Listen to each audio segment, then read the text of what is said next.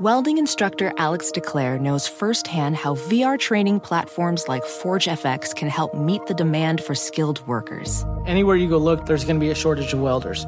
VR training can help welding students learn the skills they need to begin and advance in their career. The beauty of virtual reality is it simulates that exact muscle memory that they need. Explore more stories like Alex's at meta.com/metaverseimpact.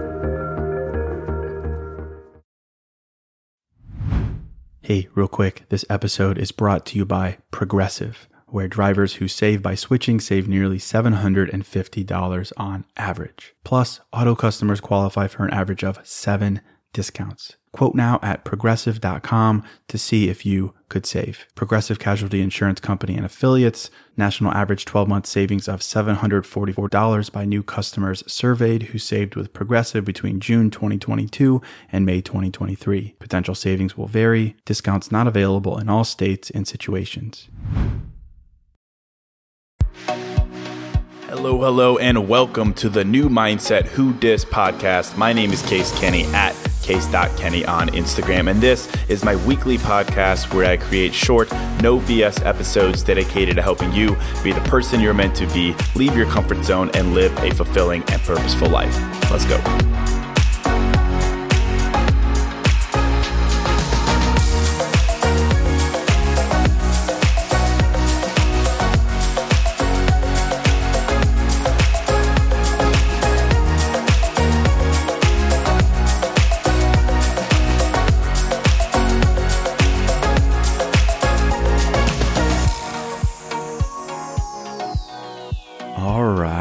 Welcome to a special episode. It's a live listener Q&A episode. Welcome to New Mindset Who Dis.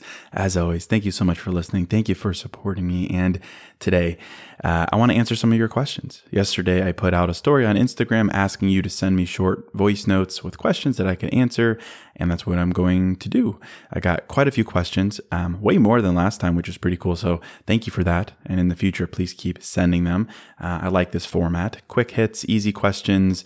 Well, not easy questions, but short, simple questions with hopefully short and simple answers that I can try to be helpful in just a few minutes each. And I got a bunch of questions, but I chose a couple here that I think will really resonate with most people and will be helpful not only to whoever asked it, but also other people who might have the same issue or question or are looking for a mindful approach in their own life. So let's hop into it. Listener Q&A episode.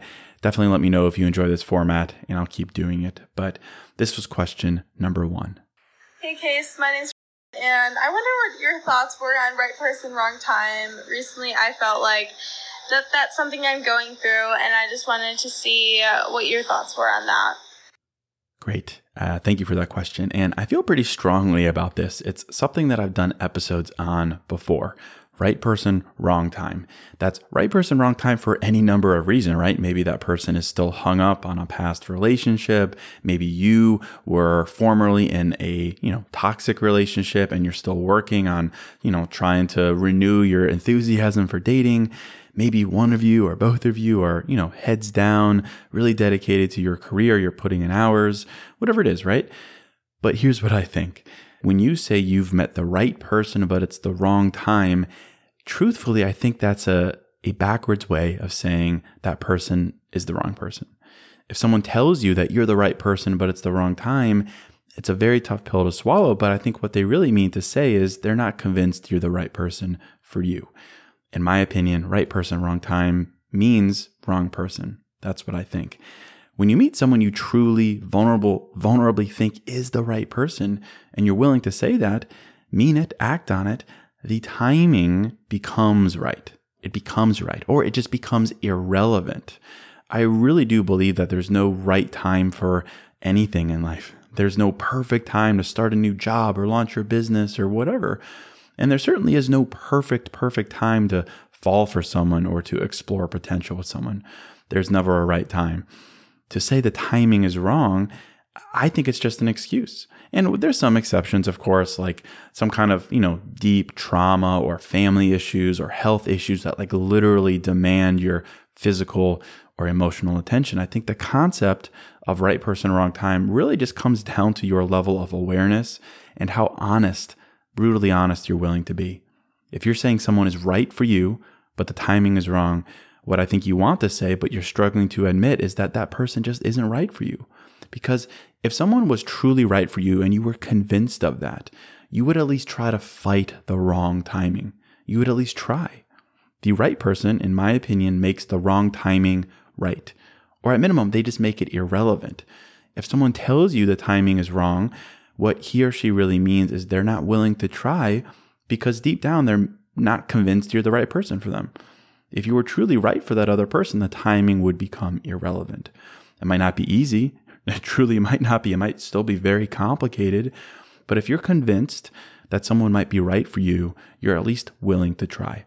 That is my thesis. It could mean, one of you is moving cities. It could mean one of you is starting a new intense job. It could mean one of you is hot off another relationship and, you're still working through that. But I really do believe that if you're both vulnerable, honest, and you believe in your core that someone might be right for you, you're not going to throw that away and just say wrong time. You're going to at least explore trying, even if it is complicated. If you find yourself saying that person was right, but the timing is wrong, I would say check yourself. Is that really true? Is that really true? Or are you falling back on some, magical timing that you envision for yourself? Maybe deep down, the person isn't right for you, but you don't want to admit it. If you find yourself being told you're right, but the timing is wrong, I know that really sucks, of course, but know that if you really were right for them, the timing would become irrelevant. That is my take on this. Clearly, I've thought about it a fair amount. So that's that. Next question. I don't know if you've ever been in this situation, but how do you learn or, teach yourself how to forgive yourself for the things that you've done that you regret and that other people have shamed you on for so long? I think that I'm struggling so hard with forgiving myself for a lot of things that I've done, and I don't know how to let go of it. So cool. Thank you for that question. So what I think is helpful for this topic is consider the things that you struggle to forgive yourself for and find some common themes amongst them. Or even if it's just one thing, what is the theme though, right? Maybe you're hesitant to forgive yourself for dating your ex, right? They were wrong for you, but you were blinded. Maybe you're hesitant to forgive yourself for, you tried and failed at some business venture. You gave it all, but it was a flop. Maybe you're hesitant to forgive yourself for thinking you were ready for a new job. You left your old job only to realize it was a mistake. Or maybe you're hesitant to forgive yourself for not standing up for yourself or asking for more or going back to your ex or whatever it is, right? What do those regrets, those things that you're struggling to forgive yourself for, have in common at the deepest level? Those are moments where in the past you trusted yourself. You trusted yourself. In retrospect now, you realize that those were moments where you made a wrong decision. But at the time you were making the decision, it was simply a moment where you trusted yourself. You trusted that you should see potential in your ex and that you should date them. You trusted that you should try that new business, that you had what it takes. You trusted that you were ready to leave your job and start a new one. You trusted that, not speaking up or playing it cool or whatever it was the right decision. Those were moments in the past where you trusted yourself. You trusted that your instinct was right. And now in the present, with hindsight, you realize it wasn't. But in that moment, it was you looking yourself in the mirror saying, this is a decision that I'm going to make because I trust it's the right one. It was you acting on what you thought was right with your intuition. So really now in the present, when you're hesitant to forgive yourself, I think what you're really hesitant to do is to trust yourself again. So let's pivot this. Instead of, trying to force forgiveness, can you push yourself to trust yourself again? Trust yourself again. When you hold on to blame or guilt or resentment against yourself for having made certain decisions in the past, really, again, what you're doing is you're struggling to trust yourself. Forgiving yourself means trusting yourself again. And don't you think you deserve to live life with trust in yourself? That's trusting that whatever decision you do make, whether it leads you to an ideal outcome or not, you're at peace with it. Trusting yourself is freedom. It's peace, and you deserve to trust yourself. You deserve to trust that your empathy is well served, that your inclination to see the best in others is well served, that your vision for more is well served. You deserve to trust that, who you are, your drive, your motivation, your creativity, all these attributes are well served. So just a quick reframing here on the idea of forgiveness. That's not something you can force. So maybe let's reframe it into trusting ourselves again. Hopefully that gives you something to consider. Next question. Why is it that women are stuck on the not chasing thing, that they won't even match energy and effort because they consider it chasing? Thanks for that question. Interesting question. Why is it that some women won't match energy and effort because they consider it chasing and women don't chase? Interesting. I haven't really thought about this, to be honest. And I think my answer would be as follows. I think we need to separate overall chasing, emotional chasing, convincing, pleading, negotiating from what I would refer to as maybe step one chasing, right? A lot of women want men to make the first move. Step one chasing. Personally, I think that's a bit silly. I think it's setting yourself up to be passive. But if that's someone's choice, that's fine. And it is tradition. So I think you, me, as men, we should just be okay with that. We make the first move. Fine, cool. It's tradition. It's what we do. It's a fun thing to do. That's step one chasing. It's the reality of life. From there, though, we need to get real. You don't want to be with someone who only matches your emotional energy, who is only willing to love or try first if you love or try first, right? You deserve to be someone who does it right there alongside of you. Sure, maybe whoever you're with, they want you to make the first move, but from there, they need to be more than willing to be emotionally vulnerable and eager right alongside of you. And I'm sure you'd agree. And I think women especially are realizing that dating advice like whoever cares less wins, I only match energy, more and more women are realizing that is terrible advice. It's terrible advice. I think for a long time, some women, again, this is just my perspective looking out, I think a lot of women for a long time looked to men to care first, and then they would care too. And right, that was a way to avoid being hurt. But I think a lot of women have realized how passive that makes them, how much time it wastes, and how much control you're giving up in life. So I think my answer for you, who asked this question, sure, some women, a lot of women, they might be stuck in, I wait for men to come to me only. I only match energy. I never make the first move. And that's okay, right? I see even more women, however, realizing that that's not the path for them because that's passive. I see more and more women making the first move, or if not, once men make that move, they're more than willing to be open and eager and honest with no fear of judgment because they want what they want and they're willing to show it. So I think the answer here is be patient with yourself, be a bit kinder to yourself, and you'll find that type of woman because she does exist. Most of my listenership, most of who I communicate with every day via the podcast, are women who share story after story with me of shooting their shot, going first, being willing to try, being willing to be vulnerable first. So my answer is, recognize that, and then maybe a dash of patience and realizing that these women do exist. So that's my answer there. Next question. Hey, Case. I don't even know if I have one succinct question, but really it's just about maintaining hope. I am a professional working woman in my early 40s, and I have confidence. I know who I am. I feel like I've worked through a lot of the bad dating patterns of my 20s and 30s, and it's just tougher to find really grounded, good guys out there. I put myself out there on the dating apps, go out on my own, and really try and take an active approach and kind of putting myself out there confidently and just being who I am. But it just seems like there's always a disappointment. So any advice or suggestions on not giving up? Okay. Thank you for sharing that. And I think the question is right. How do you maintain hope amidst, a timeline that is longer than you wanted? And I could say all kinds of things like good things come to those who wait or embrace being single, all that stuff. But really, to build hope, to maintain hope, we have to know why the thing on the other side of hope, the outcome, is worth having hope for in the first place. And I've talked about this before. And so really the key to staying hopeful is reminding yourself why love is worth the risk, why it's worth the ups and downs, the frustrations, really kind of what you just described. So that's the question. Is love worth the risk? And I see a lot of people and their experiences and their delays, and I see them turn around and define future experiences based on those past experiences. I see people say all men are this way or all women are this way. I see people make sweeping negative assumptions about life and people based on people who hurt them in the past, right? When someone hurts you, when a couple people hurt you and right, you turn around and then say all people are that way. When that's the case, is love worth the risk? Is hope worth hanging on to? Right? If everyone is the same, if you're basing your future potential based on past experiences, is there room for hope? Well, by that logic, probably not. If you define the future by the past, if you generalize all people based on past experiences of the people who disappointed you or the missteps or the mistakes, is hope worth hanging on to? Well, when that's the case, probably not, logically. But it is worth the risk. You can find hope if you're willing to hit reset. Love is worth the risk if you rid yourself of your human inclination to define the future by the past.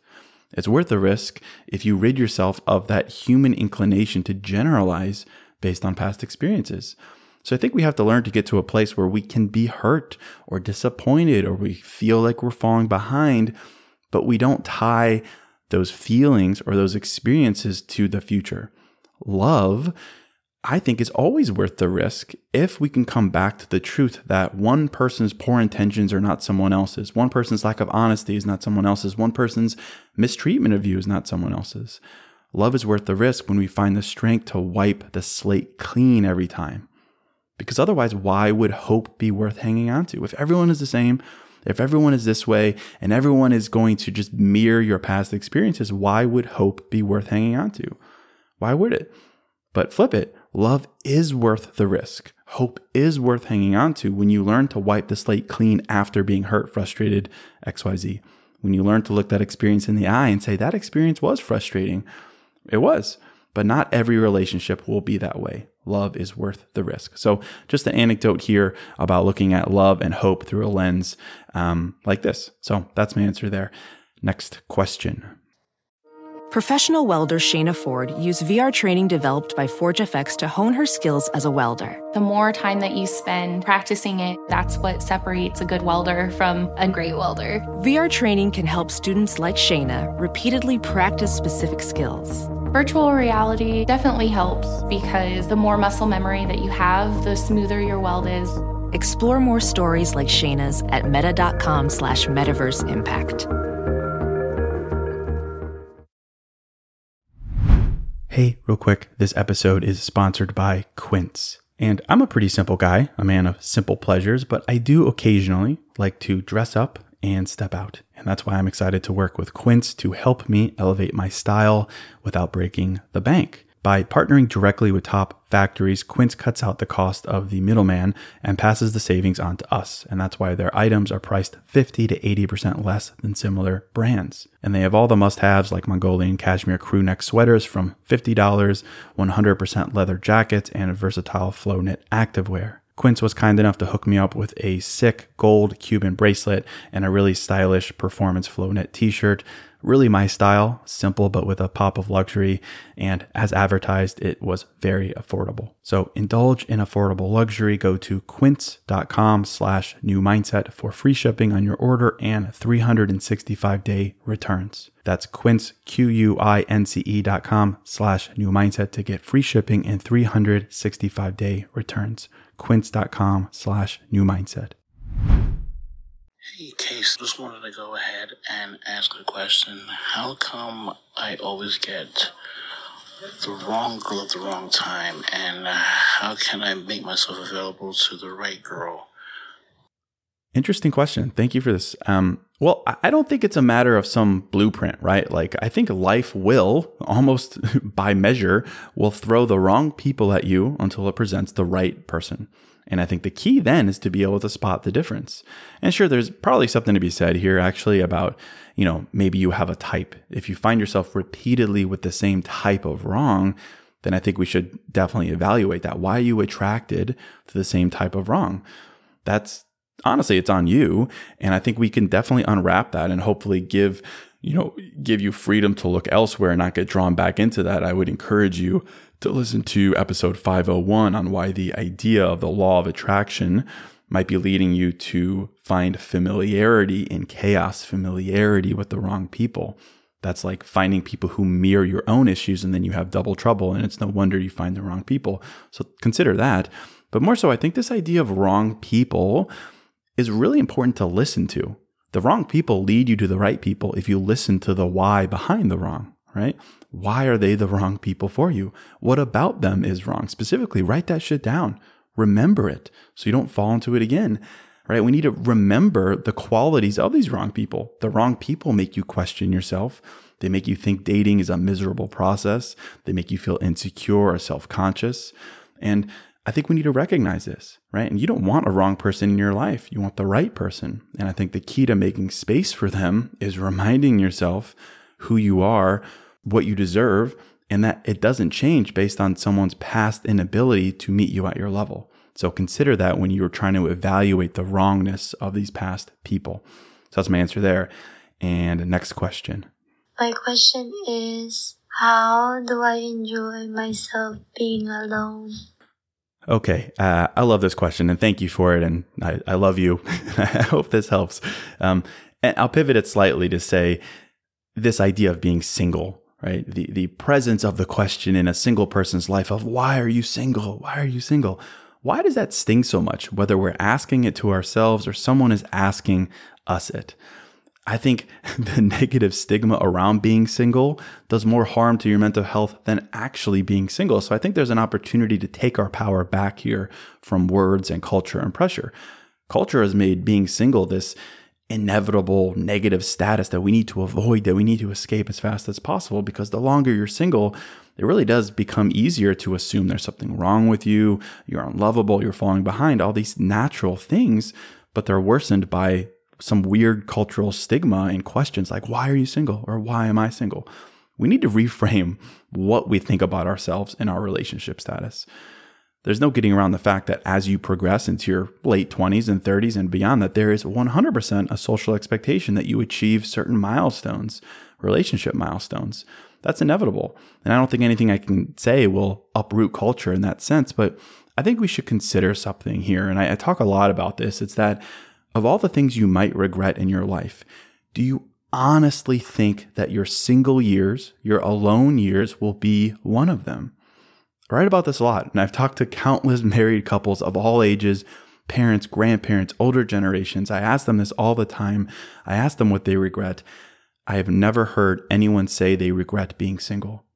There are plenty of things they do regret, but I've never heard them say being single was one of them. The regrets I hear are staying in toxic relationships, putting up with people who are beneath them, not taking advantage of being single, thinking that a relationship is everything in life. That's literally the opposite of what you might be stressed out about right now, right? And again, I don't blame you. It's easy to feel like you're falling behind. It's easy to feel lonely. That's another subject. The odds are stacked against you culturally with friends and family and social media. But the question is, have you challenged this pressure that you feel? That you feel with this word single and alone. So I would just say, try this. Would you say the following is true about the vision you have for your future partner? They love themselves. Would you say that's true? Would you say your future partner loves themselves, that they know what they stand for, they have values, they have confidence, they've learned from their past? That's the question. Now think about yourself. To make that your reality, that person needs to be you. That person needs to be you. It's a cliche line, but a healthy, long-lasting relationship needs to be two whole people coming together, not two halves coming together, not two people with no sense of identity coming together. It needs to be two people who have already put in work themselves, individually, alone. And right now you have that exact opportunity. You have that exact opportunity. And for every failed date or relationship that ended or, time where you do feel lonely, you are building yourself. And I know that's cheesy. I hope it doesn't sound patronizing, but I really do think it's true. Because right now you're finding what makes you happy. You're finding your confidence. You're realizing that some people do not deserve you. You're figuring out what your love language is. All these things.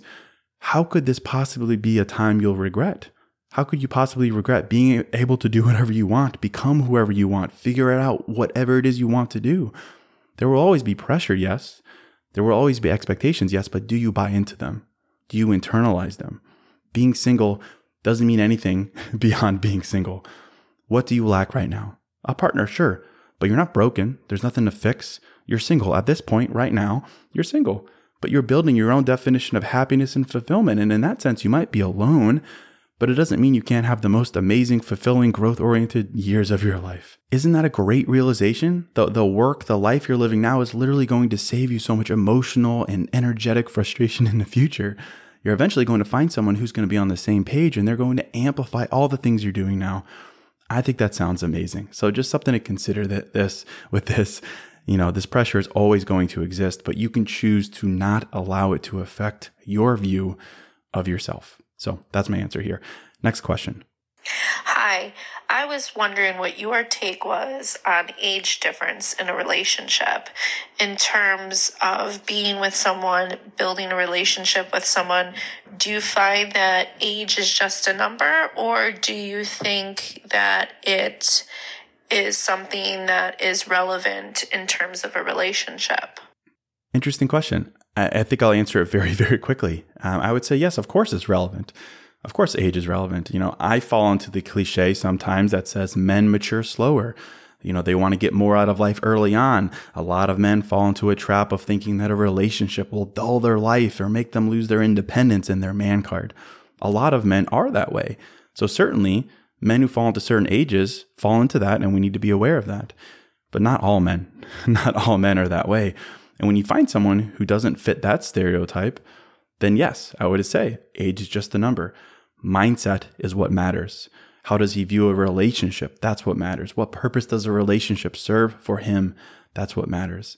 And if you're lying there, then I don't think it matters. Maturity matters. Mindset matters. Aligned vision matters. Age does not if those boxes are checked. So that's my answer. Next question.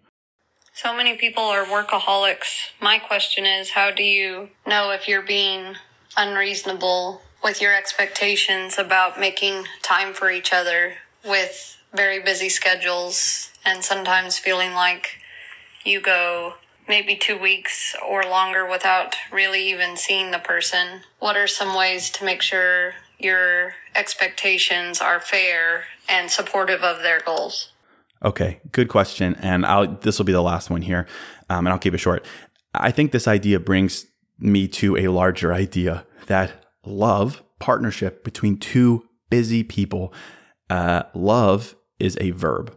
It's a choice. It's something you both do, much like making time for each other. Tough choices that make you reprioritize things in life.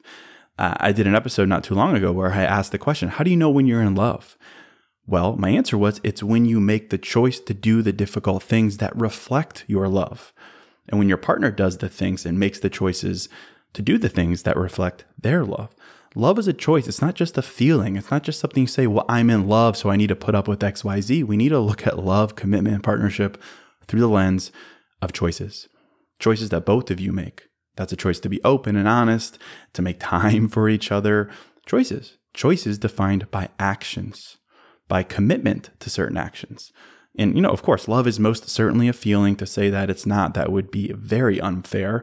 It's a full mind, heart, body feeling. But the feeling is made real by choices. And choices remind you of that feeling even when it's not at its strongest peak. Choices.